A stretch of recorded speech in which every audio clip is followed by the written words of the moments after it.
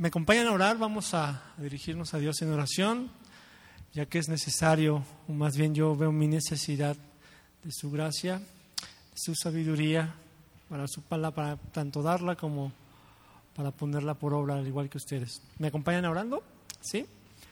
Padre, en esta tarde venimos delante de ti, Señor. Lo hacemos en el nombre de nuestro amado Señor Jesucristo, pidiendo, Señor, que proveas que nos des de tu sabiduría, que abras nuestro entendimiento a tu palabra, y tanto para podernos ver, reflejar en ella, saber lo que somos, Señor, pero también, Señor, para ya no hacer lo que hemos estado haciendo mal, aquellas cosas a las cuales nos pueden llevar a no ser una familia como tú la quieres, y poner por obra tu palabra para tu gloria y tu honra, Señor, para que en estos tiempos que son malos podamos estar firmes, ser firmes, Señor, en todo momento. Te lo pedimos en el nombre de nuestro amado Señor Jesucristo. Amén. Bueno, hermanos, esta clase tiene como título bloqueadores de circuito en la comunicación. Y voy a empezar con una anécdota. Dice la historia que en una ocasión un estudiante le dijo a su profesor en la clase: maestro, usted debe ser más brillante que Einstein. El maestro, cuando escuchó esas palabras, pues se sintió halagado, ¿no? Pero el maestro preguntó: oye, pero ¿por qué tú estás diciéndome eso? El estudiante explicó y le dijo, que solo 8 personas en el mundo podrían entender a Einstein, pero a usted nadie lo puede entender. Hermanos, hablando de la comunicación, hablar y comunicar no son necesariamente la misma cosa, eso debemos entenderlo. Con esta anécdota que acabo de mencionar. Porque en numerosas ocasiones, cuando tratamos de llamar a alguien y no nos podemos comunicar, es porque a veces hay problemas en esa comunicación, ¿no? Algo pasa, digamos, cuando quieres mandar un mensaje de WhatsApp o un mensaje o hablar por teléfono, algo pasa que impide que la llamada sea posible. Incluso si hubieras llamado antes, hubieras aprovechado, pero no se pudieron comunicar. Pues aquí, hermanos, nosotros nos debemos de mantener abiertos a la comunicación. Es muy común que en muchas familias haya ese tipo de situaciones que estén bloqueadas.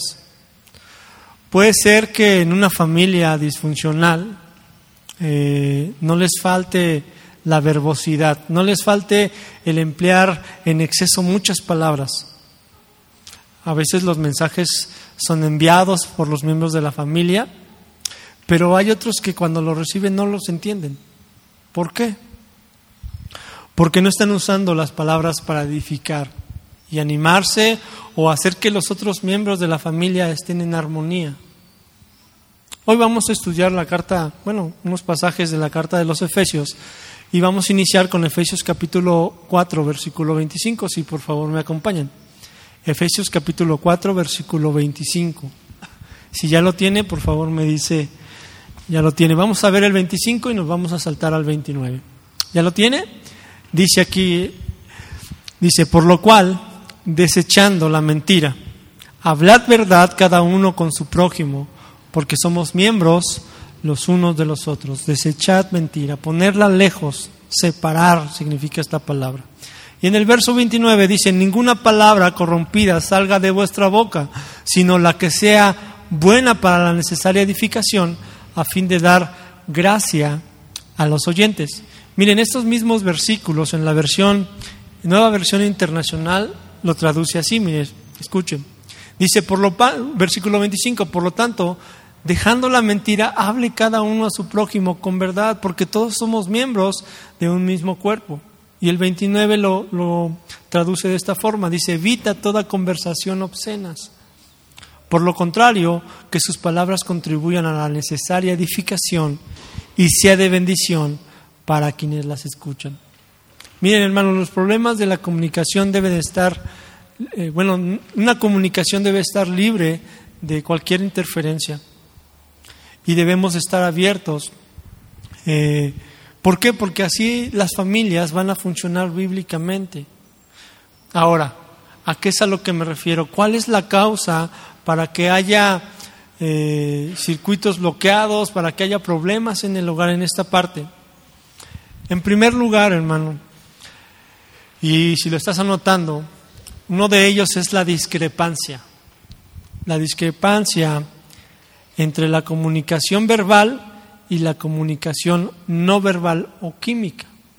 ¿Qué es la discrepancia? Mira, una definición de discrepancia, dice el diccionario secular, es la falta de acuerdo entre dos o más personas o falta de aceptación de una situación, de una decisión o una opinión.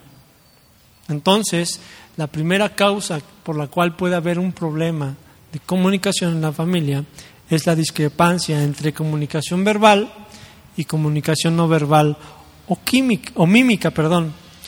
Ahora, esta situación, hermanos, yo te aconsejo que lo puedas ver en tu casa en el capítulo 4 y 5 de Efesios. Pero también, hermanos, no sé si recuerdan las otras clases que hablábamos del hermano muchas palabras, ¿no? También el muchas palabras, como vimos las clases pasadas, es culpable secundario de ello. Pero hay otros bloqueadores de la comunicación. Y la Biblia, gracias a Dios, nos ayuda, nos muestra a entender lo que son, pero también cuáles son. Miren, vamos a leer del versículo 25 al 30 de Efesios 4. Dice así: por lo cual, desechando la mentira, hablad verdad cada uno con su prójimo, porque somos miembros los unos de los otros. Airaos, pero no pequéis, no se ponga el sol sobre vuestro enojo, ni deis lugar al diablo. El que hurtaba, no hurte más, sino trabaje haciendo con sus manos lo que es bueno, para que tenga que compartir con el que padece necesidad. Ninguna palabra corrompida salga de vuestra boca, sino la que sea buena para la necesaria edificación, a fin de dar gracia a los oyentes. Y no contristéis al Espíritu Santo de Dios, con el cual fuiste sellados para el día de la redención. Mira, hermano, en esta porción de la Escritura vemos algunos pecados que matan la comunicación efectiva en la familia. Vemos la mentira, la ira, las palabras corrompidas, que más adelante vamos a mencionar a detalle.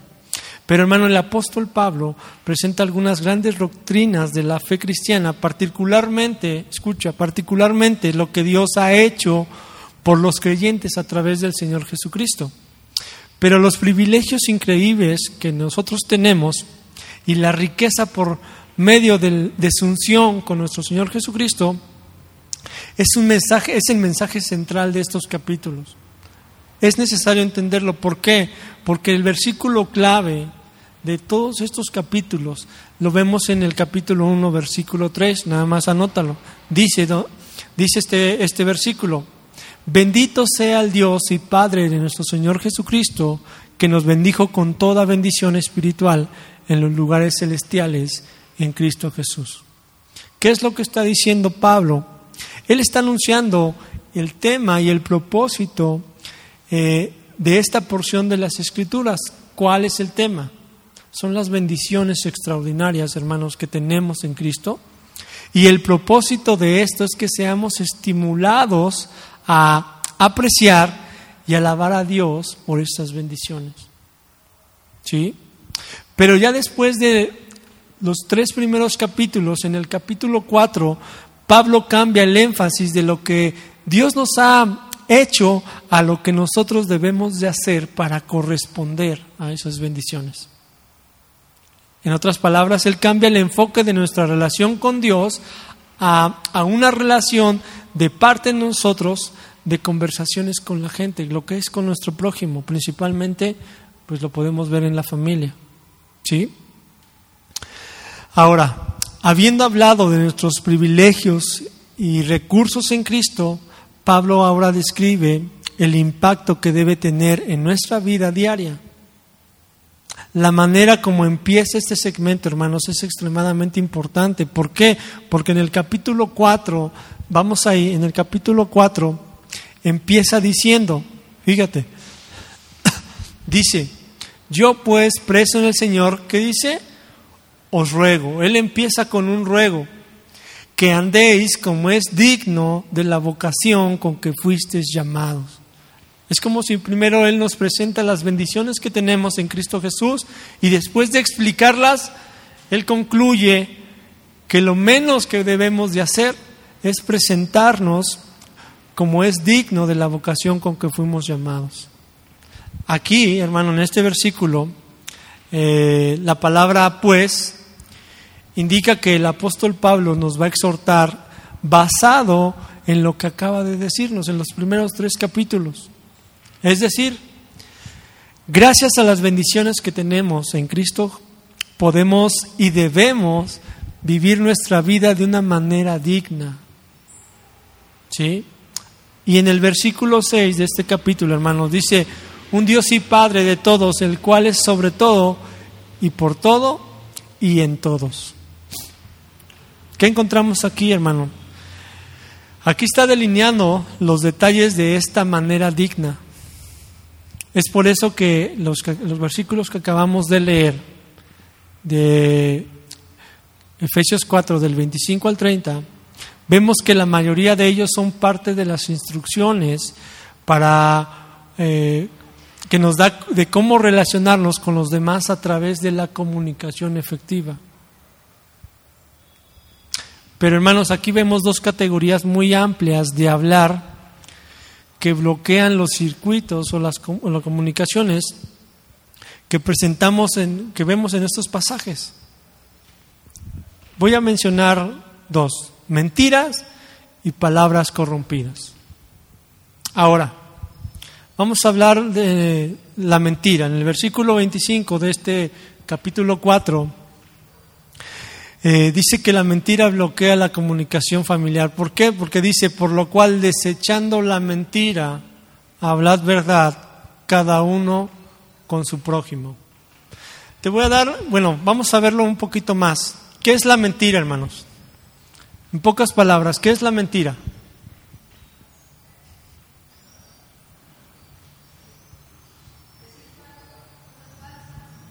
¿Perdón? Decir cosas falsas. Mira, te voy a dar una definición rápido. Una mentira es una declaración contraria al hecho, dicha con la intención de engañar. Ejemplo, si digo que son las 12 del mediodía y luego descubro que mi reloj estaba equivocado, no estoy mintiendo, ¿no? Pero si te doy una hora equivocada para que llegues tarde a una reunión para beneficiarme con ello, eso sí sería una mentira. ¿Sí? Hermano, Satanás es mentiroso. Lo vemos en Juan capítulo 8, verso 44. Recordamos que, te lo voy a leer en una versión, yo creo que todos recordamos este versículo. Cuando el Señor Jesús le dije, miren, ustedes son hijos de su padre el diablo. Y les encanta hacer las cosas malvadas que él hace. Él ha sido asesino desde el principio y siempre ha odiado la verdad porque en él no hay verdad. Cuando miente, actúa de acuerdo con su naturaleza porque es mentiroso y el padre de la mentira. Ahora, hermanos, así como Satanás es mentiroso y él quiere que creamos que Dios es igual. Recordemos que en el Edén, ¿qué le dijo a Eva? Con que Dios ha dicho. ¿Sí lo recuerdan? Génesis capítulo 3, verso 1. Ahora, cuando nosotros decimos la verdad, el Espíritu de Dios actúa, hermanos. Pero cuando decimos la mentira, Satanás obra. Quizás, hermanos, miren, aquí hay algo que tanto el mundo como nosotros debemos entender. Quizás no podemos ver tristemente las consecuencias de forma inmediata de las mentiras. Desafortunadamente llegarán. Ahora, ¿qué nos dice la palabra de Dios? Primera de Juan, capítulo 2, verso 21, nada más anótalo. Primera de Juan, capítulo 2, verso 21, dice que ninguna mentira procede de la verdad. Ninguna mentira procede de la verdad. Y hermano, el infierno está preparado para todo aquel que ama y hace mentiras. Y lo vemos en Apocalipsis, capítulo 22, verso 15. Alguno dirá, bueno, pues sí, pero hay que aclarar algo aquí, hermano. Esto no significa que cualquiera que alguna vez haya dicho una mentira irá al infierno, sino que aquellos cuyas vidas están controladas por la mentira aman el mentir y decir mentiras. ¿Por qué? Porque están perdidos para siempre. Ahora escucha, hermano, la vida del creyente, de los que son hijos de Dios, los que se han arrepentido, los que creen en el Señor Jesús, los que quieren caminar conforme a la palabra de Dios, sus vidas están controladas por la verdad. Alguien dirá, bueno, yo como padre, hermano, la mayoría de los padres desechamos este aviso diciendo, hermano, pero es que yo no miento. Yo no estoy mintiendo, hermano. Tal vez a lo mejor mis hijos sí, ¿no? Porque pues todavía tienen una naturaleza caída, pero yo no. Pero no tomamos en cuenta que la palabra dice que engañoso es el corazón más que todas las cosas y perverso, ¿quién lo conocerá? Esta palabra engañoso, hermano, en el original significa fraudulento, manchado, torcido. ¿Cómo es un fraude? Te engañan para obtener algo. A veces tú dices algo para obtener algo y no es la verdad. Perverso en el original significa ser frágil. Mira cómo es tu corazón. El corazón es perverso, es frágil, también significa débil, y en sentido figurado, hermanos, esta palabra perverso significa melancólico. A veces, digamos, yo lo veo con mis hijos, a veces hasta lloran por obtener algo. No, hijo, no te conviene. Sí, papá, un drama. A veces así nos vemos con el Señor, ¿no? O en la familia, en las relaciones familiares. También esta palabra perverso significa calamidad, desesperado, lamentable, perverso. ¿Quién lo conocerá? Otro versículo que también nos arroja luz que debemos de considerar para examinarnos es Salmo capítulo 58, verso 3. Anótalo. Salmo 58, 3 dice: se apartaron los impíos desde la matriz, se descarriaron hablando mentira desde que nacieron. ¿Por qué llora el niño? No sé, es que ya le vi el pañal, ya le di la leche, no sé por qué llora. Pues cárgalo, quiere que lo estés cargando. Te hace pensar que tiene un problema tan grande que está llore y llore y llore y no se calla. Pues porque quiere que lo cargues. Marcos capítulo 7, versículo 21, 22 también debemos de considerarlo. Marcos capítulo 7, 21, 22 dice: porque de dentro del corazón de los hombres salen los malos pensamientos. Luego sigue otra lista, pero también menciona el engaño. Hermanos, sería algo muy bonito si estos versículos fueran explicados solamente a unos cuantos, pero el contexto de cada uno de estos pasajes, de estos versículos, se aplica a todos. Y la Biblia indica que todos nosotros practicamos la mentira. A veces te preguntan algo, oye, esto, no sé, y a los 5 minutos, fui yo. O te sientes presionado y dices algo y no es la verdad. Hermanos, aunque ya somos nacidos de nuevo, luchamos con la carne. Aún tenemos esa carne, ese corazón engañoso y descarriado que se ha apartado desde el nacimiento, hablando mentiras. Por eso Pablo dice: examinaos a vosotros mismos si estás en la fe. Claro que ya no practicamos la mentira, pero a veces es necesario examinarnos. Algunos de nosotros somos más engañosos que otros, pero ninguno de nosotros ha sido absolutamente honesto, hermanos. No fue necesario que aprendiéramos a mentir, todos lo sabemos, ¿no? Eso lo tenemos por naturaleza. Por eso a los niños cuando crecen, hijo, habla la verdad, no mientas. Y por eso también cuando tú escudriñas la palabra de Dios, ves muchas amonestaciones sobre lo serio de la deshonestidad. Por ejemplo, mira, te voy a dar un ejemplo de la mentira. Las mentiras que son descaradas, ¿no? Desvergonzadas. Mira, las mentiras pueden ser practicadas de muchas maneras. La forma más común es la que es descarada. Te voy a poner ejemplos dentro de la familia. Algunos miembros de la familia dicen, sí lo voy a hacer, mi amor, pero no lo hacen. O preguntan, no lo hice, cuando sí lo hicieron.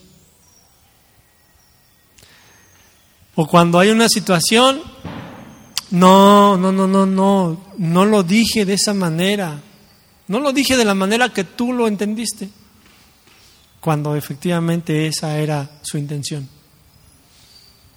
O preguntan en otra circunstancia y pues no tengo idea de lo que pasó, cuando sí lo saben, pero prefieren no decirlo.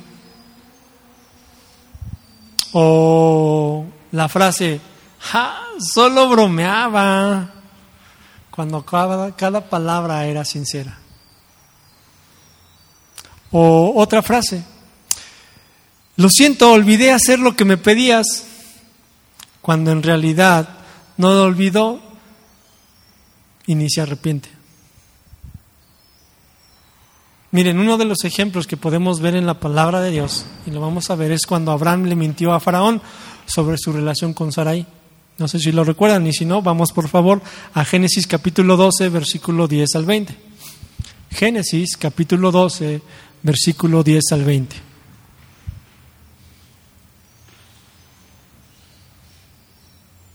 Vamos a ver algunos versículos. Dice versículo 10: Hubo entonces hambre en la tierra y descendió Abraham a Egipto para morar allá, porque era grande el hambre en la tierra. Verso 11. Y aconteció que cuando estaba para entrar en Egipto, dijo a Sarai su mujer: He aquí, ahora conozco que eres mujer de hermoso aspecto, y cuando te vean los egipcios dirán, su mujer es, y me matarán a mí, y a ti te reservarán la vida. Ahora pues, di que eres mi hermana, para que me vaya bien por causa tuya, y viva mi alma por causa de ti.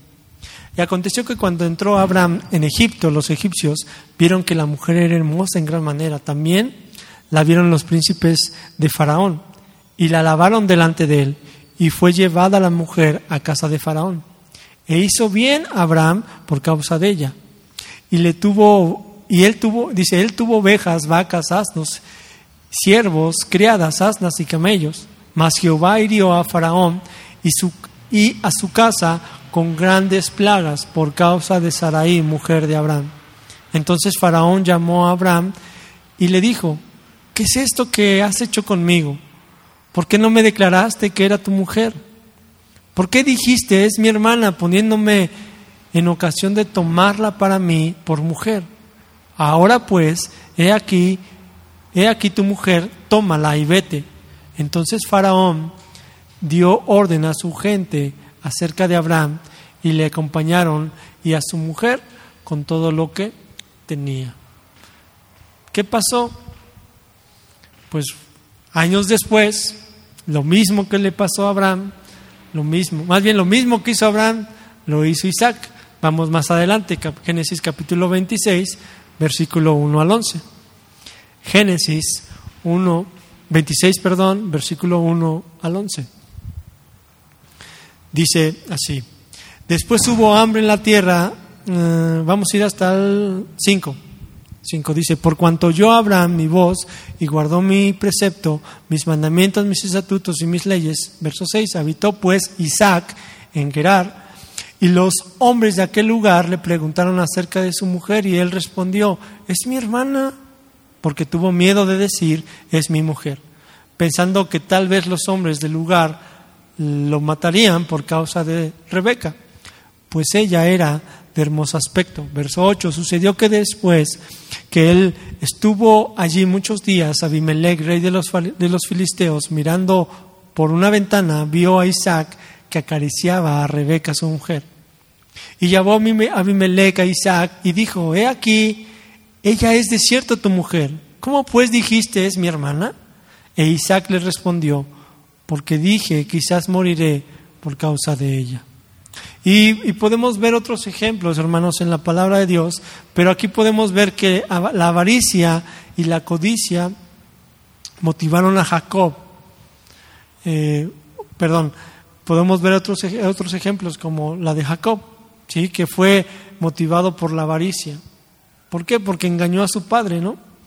Su padre que estaba ciego para robar la primogenitura de Esaú. Lo vemos en Génesis 27. Ahora, también otro de los ejemplos, podemos ver la envidia y la amargura que impulsaron a los hermanos de José a mentirle cuando le dijeron que a su padre, que un animal silvestre había matado a su hermano.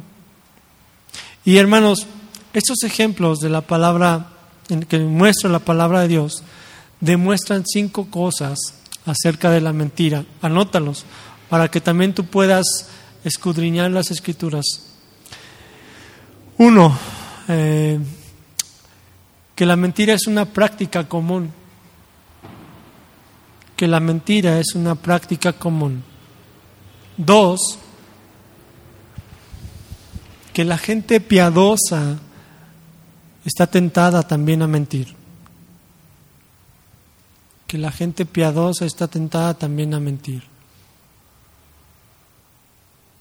Ahora, por lo que mencionamos en un inicio respecto de la mentira, 3, debemos de tomar en serio las amonestaciones de cuidarnos de la mentira. Debemos de tomar en serio las amonestaciones de cuidarnos de la mentira. 4,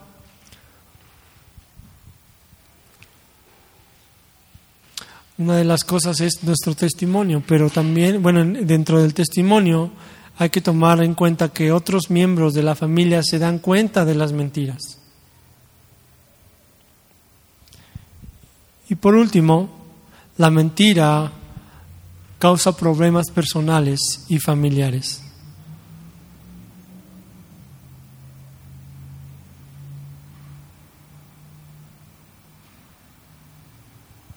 Ahora, hermano, una de las amonestaciones que debemos de tomar en cuenta es que la mentira continua o sin confesar rompe la comunicación y daña las relaciones. ¿Por qué? Pues consideremos el ejemplo de Jacob, Génesis 27 al 31.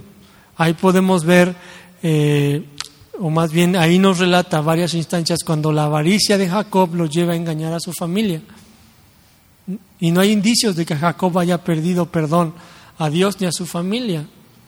¿Y cuál fue el resultado? Que Jacob tuvo que irse de su casa, no volvió a ver a su madre y la relación con su hermano estuvo interrumpida por varios años. Incluso la relación con su suegro fue tan hostil al punto de que cuando se separaron, su suegro lo amenazó de muerte si regresaba. Incluso, hermano, la mentira descarada daña las relaciones familiares de Jacob, tanto que hoy en día no es diferente. Hay muchos otros casos, hermanos, en los cuales la mentira descarada ha causado desastres en los hogares.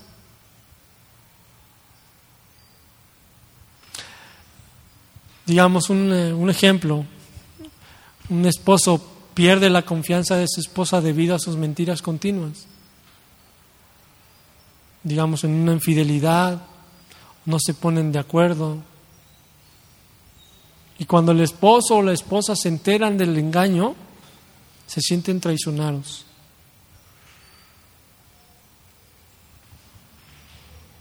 Y luego al final lo único que quieren es divorciarse. ¿Qué pasó?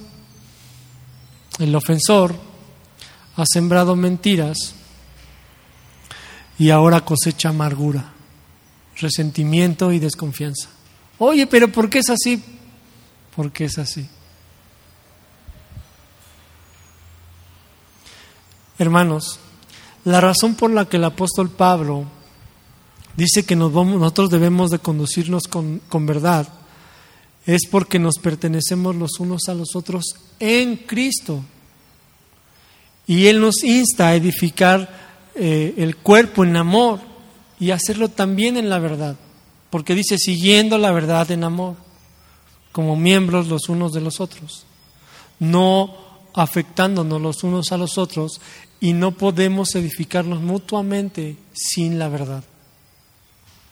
Y otra de las cosas que también podemos tomar, que el primer pecado que fue juzgado en la iglesia en un inicio fue el pecado de la mentira.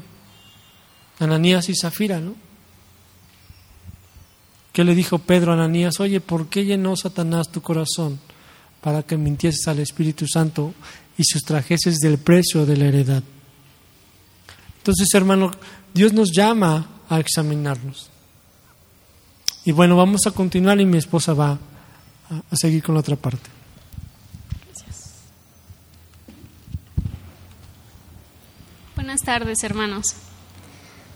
Bueno, hay muchas formas de hablar mentira. Como lo mencionó mi esposo, la más obvia y la que, como lo dice su nombre, pues descarada, pues es así, ¿no? Nada más que decir descarada. Pero hay otra forma y es igualmente mentira, no la podemos minimizar, y es la exageración. Y ocurre cuando inflamos las cosas fuera de proporción a lo que realmente sucedió. A veces exageramos el comportamiento de alguien o nuestro mismo comportamiento. Y se utiliza mucho en estas frases. Nunca haces lo que yo quiero, siempre llegas tarde, siempre estás cansado, nunca estás listo a tiempo, gritas todo el tiempo, siempre haces lo mismo, siempre tengo que limpiar lo que dejas tirado. Como vemos, es exagerar todo. Nunca vas a aprender. A veces exageramos nuestra propia conducta, como les dije, cuando decimos, nada me hace enojar, o yo nunca hago eso, o yo siempre estoy de buenas, siempre me rindo a ti. Y vemos que igualmente es mentira, nada más lejos de la realidad en cuanto a lo que a nosotros nos sucede. Entonces debemos ubicar esas frases y entender que cuando hacemos eso, palabras como siempre, nunca, nada o totalmente, son como unas tarjetas rojas que nos ayudan a identificar que estamos cayendo en la exageración, porque raramente pues es verdad que alguien comete siempre las mismas cosas o nunca hace nada, ¿no? Nunca hace ofensas o nunca realiza una obra en particular. Y entonces no es una exageración decir que las relaciones familiares también son dañadas por este tipo de mentiras, al exagerar las cosas. A veces pasa que, porque de igualmente pierden la credibilidad. Hay personas que te cuentan algo y ya lo exageraron a más de lo que sucedió, y cuando te das cuenta, pues ni siquiera fue así, y ya después ya no le crees porque pues siempre exagera las cosas. Y cuando esas personas son dadas a exagerar las cosas, de alguna manera atacan o muestran estar a la defensiva, y como resultado esa exageración también incita a la sospecha. A lo mejor en un principio pues su propósito era captar la atención de la otra persona que lo escuchaba, pero como les mencioné, lo único que provoca es la incredulidad de lo que ellos están diciendo.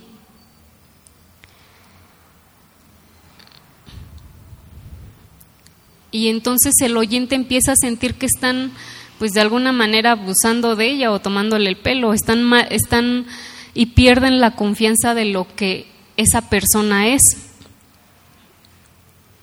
Entonces vemos que de igual manera la exageración frecuente y sin corregir va a destruir las relaciones familiares y va a producir de alguna manera sospecha en todo lo que dicen. Esa es otra de las formas de la mentira. Hay otra que es la falsificación. De igual manera es falsedad, es mentira.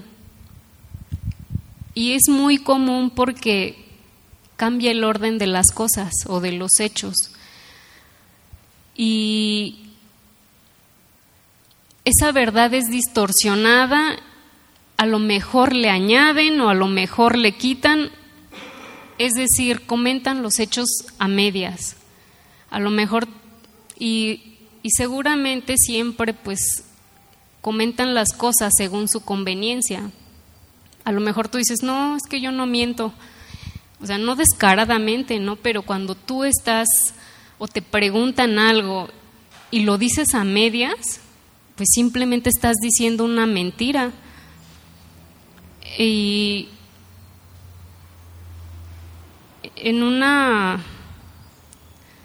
por ejemplo, no es lo mismo que si tú vas al doctor y te dice, pues después de examinarlo, estás demasiado obeso y eso ha generado ciertos males, ¿no? Para un hombre de tu edad, o sea, me asombra tu estado físico. Pero entonces, si esa persona llega a la casa y le pregunta a su esposa, o sea, no es lo mismo que él le diga, pues me dijo que para un hombre de mi edad estaba asombrado de mi estado físico. O sea, nunca le dijo que realmente estaba mal de salud por su obesidad, ¿no? Cambió los hechos, falsificó lo que había dicho el doctor sacando las palabras de su contexto. Obviamente omitió lo negativo y dijo lo demás de tal forma que cambió la evaluación del doctor a una evaluación positiva.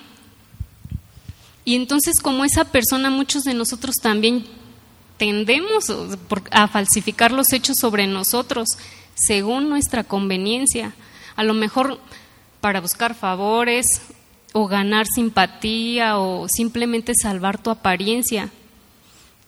A lo mejor dices, si le digo, pues se va a molestar conmigo.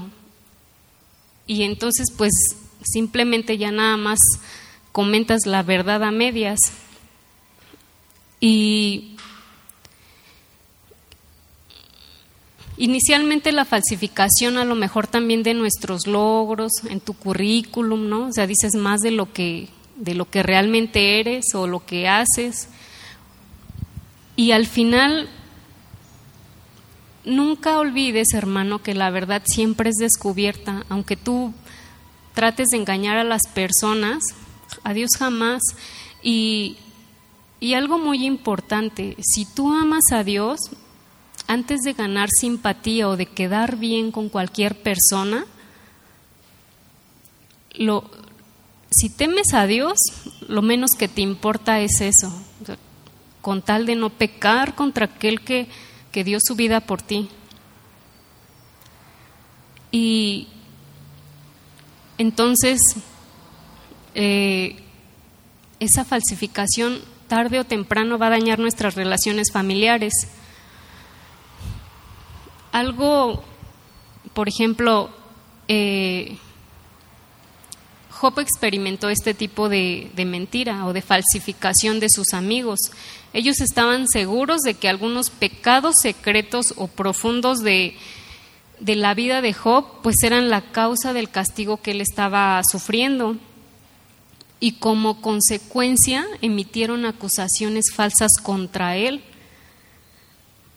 Y es lo mismo, ni siquiera sabían realmente, pero ya estaban levantando una acusación contra él. Otro ejemplo es el apóstol Pablo, también sufrió de este tipo de trato, por celos y hostilidad de la gente.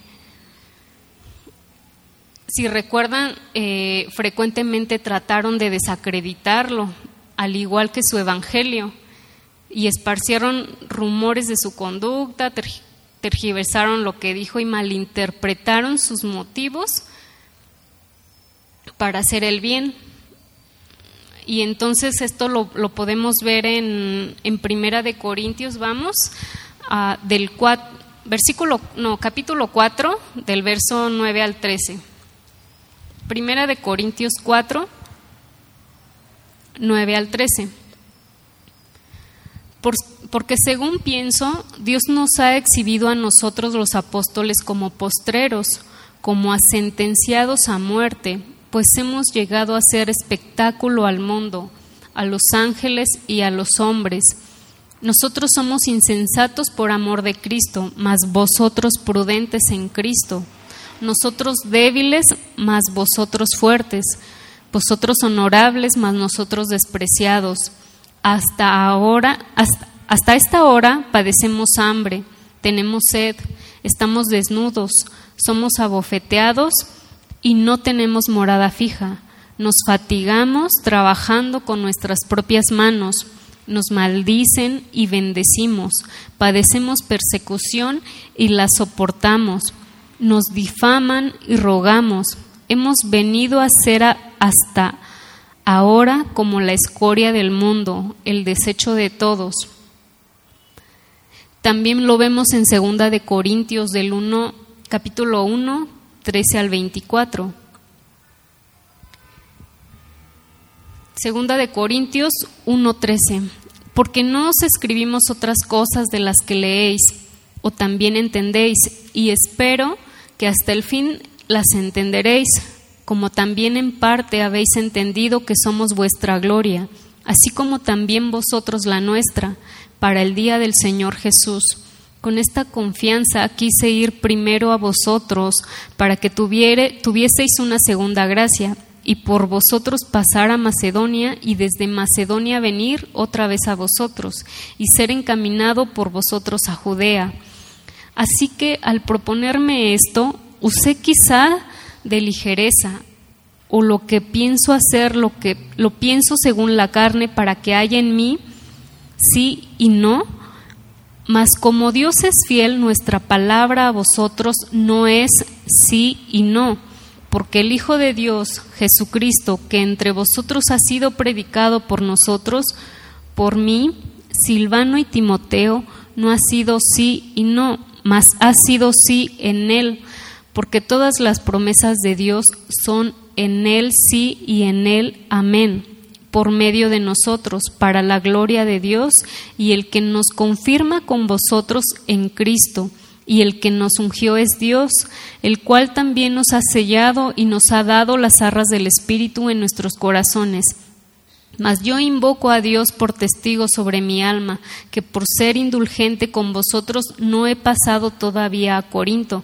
No que nos enseñoremos de vuestra fe, sino que colaboramos para vuestro gozo, porque por la fe estáis firmes. Otro ejemplo también lo vemos, nada más anótelo, en 2 de Corintios 12, del 11 al 19. Y vemos aquí entonces los sufrimientos de Pablo al ser desacreditado por la misma gente.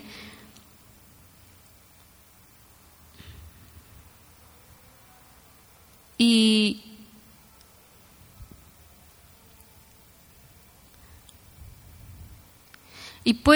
esa misma falsificación puede suceder también, que a lo mejor lo que se ha dicho es a lo mejor se repite mal o es mal interpretado o falsificado, o a lo mejor le dieron otro tono y entonces de igual manera vemos que es mentira.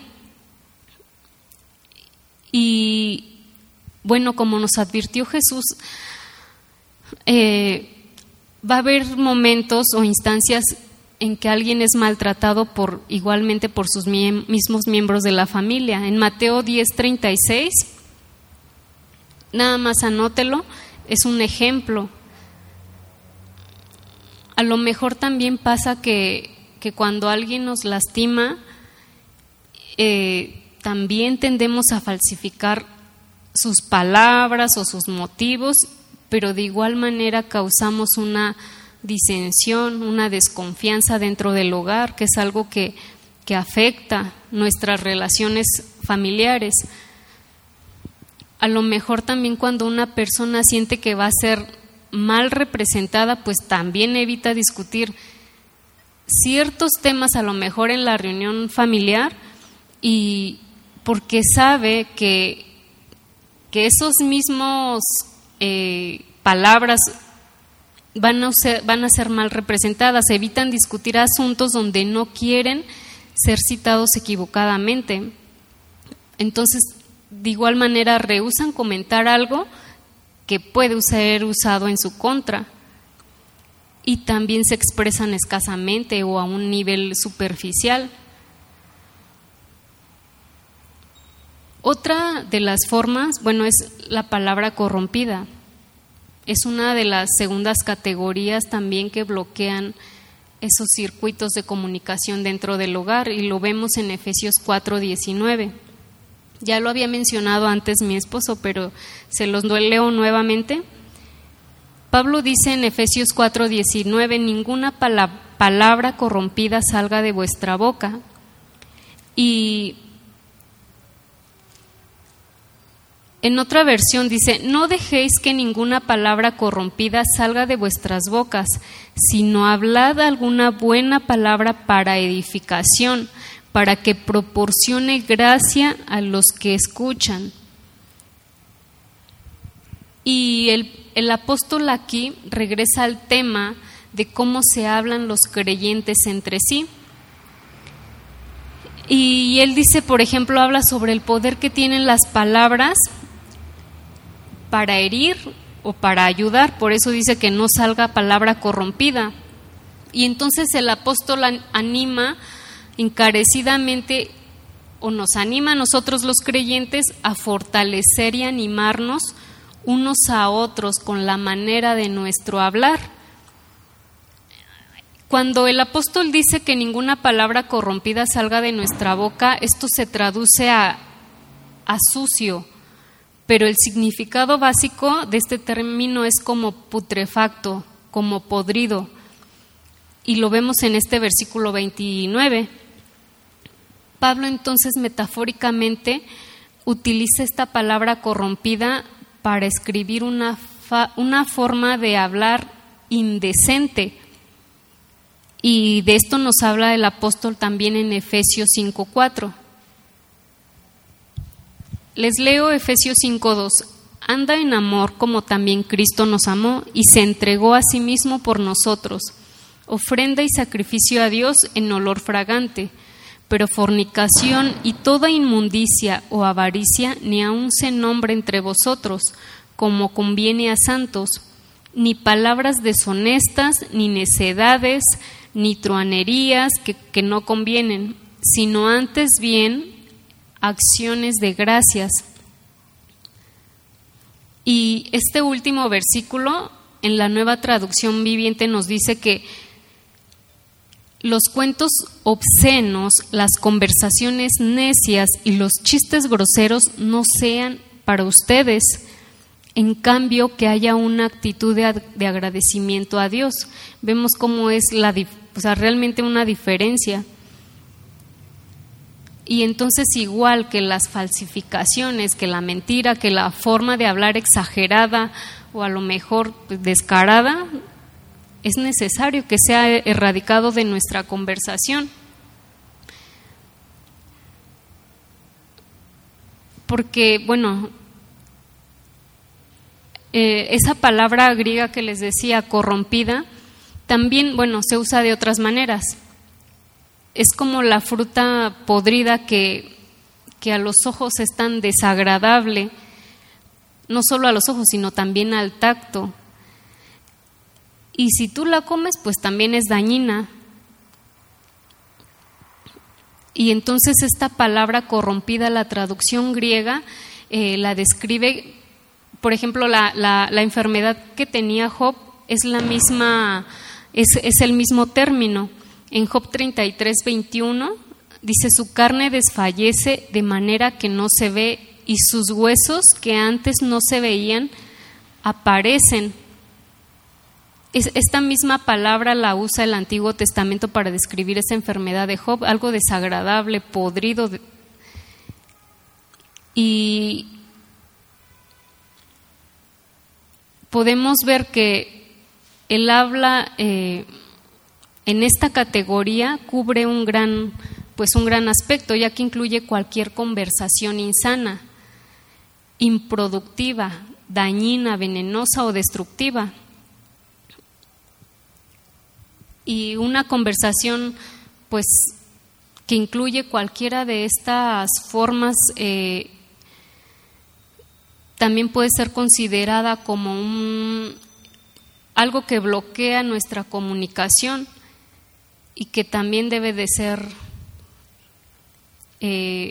pues apartada de nosotros.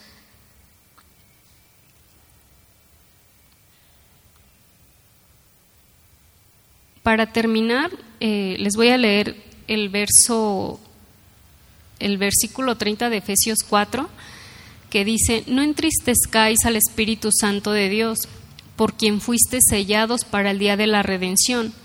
Las palabras sucias, en realidad toda forma de comportamiento impío, hieren profundamente al Espíritu, el cual Dios ha dado a su pueblo para que more en ellos y los capacite para vivir una vida de santidad. El hecho de que Dios haya sellado a los creyentes como su pertenencia mediante el Espíritu y que esté en ellos hasta el fin de los tiempos debería motivarlos a vivir de manera coherente con el llamamiento de Dios. Era lo que explicaba mi esposo en Efesios 4. Y como estas formas de mentiras, todavía hay más bloqueadores de la comunicación, pero las vamos a ver las próximas clases. Y si me acompañan a orar para terminar. Señor, en esta tarde te damos muchas gracias porque, como dice tu palabra, a veces nos engañamos a nosotros mismos. Nuestro corazón, Señor, es engañoso y aunque a nosotros a lo mejor, a nuestros ojos podemos ver que no mentimos, o podemos decir que no mentimos, o que no decimos palabras corrompidas, Señor, cuando tú nos muestras a través de tu palabra, podemos ver claramente que aún caemos en ello, Señor. Te pedimos perdón porque a veces preferimos mejor quedar bien con aquellos que nos ven que no pecar contra ti, Señor. Por favor, perdónanos. Gracias te damos porque nos has hablado mucho sobre la comunicación, sobre aquello que bloquea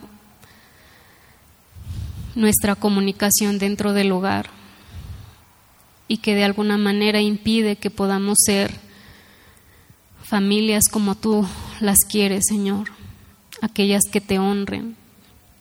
Gracias porque nos has dado palabras sobre ello, nos has hablado bastante, Señor, y gracias porque deseas que crezcamos en ello. Te rogamos que nos ayudes, que nos guíes, Señor, para ser lo que conviene. Que con nuestra vida, Señor, podamos ser coherentes con ese llamamiento tuyo. Te lo rogamos, Señor. A ti sea toda la gloria, toda la honra. En el nombre de Jesús te bendecimos. Amén. Estamos despedidos, hermanos.